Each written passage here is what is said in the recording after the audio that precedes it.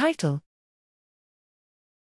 Risk Factor Analysis for Extended Spectrum Beta-Lactamase Producing Enterobacterales Colonization or Infection, Evaluation of a Novel Approach to Assess Local Prevalence as a Risk Factor.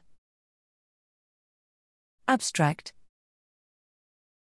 Objective: to explore an approach to identify the risk of local prevalence of extended spectrum beta-lactamase producing enterobacterales, ESBLE, on ESBLE colonization or infection, and reassess known risk factors. Design: case control study. Setting: Johns Hopkins Health System Emergency Departments, EDS, in the Baltimore, Washington, D.C. region. Patients aged greater than or equal to 18 years with a culture growing enterobacterales between 4/2019 to 12/2021. Cases had a culture growing in ESBLE methods. Addresses were linked to census block groups and placed into communities using a clustering algorithm. Prevalence in each community was estimated by the proportion of ESBLE among enterobacterales isolates.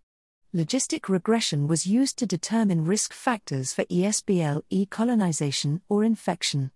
Results: ESBLE were detected in 1167 of 11,229 patients, 10.4%.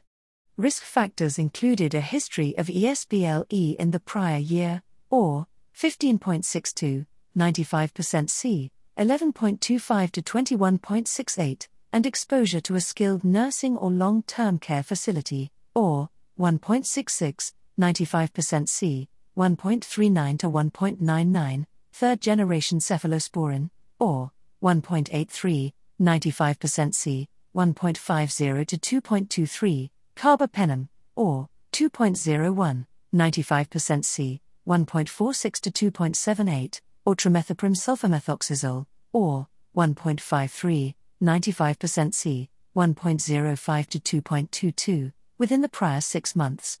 Patients were at lower risk if their community had a prevalence less than 25th percentile in the prior 3 months, or 0.84, 95% C, 0.71 to 0.98, 6 months, or 0.84, 95% C, 0.71 to 0.99, or 12 months, or 0.81, 95% C, 0.69 to 0.96.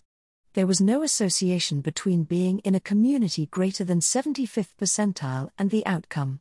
Conclusions: this method of defining the recent local prevalence of ESBLE may partially capture differences in the likelihood of a patient having an ESBLE.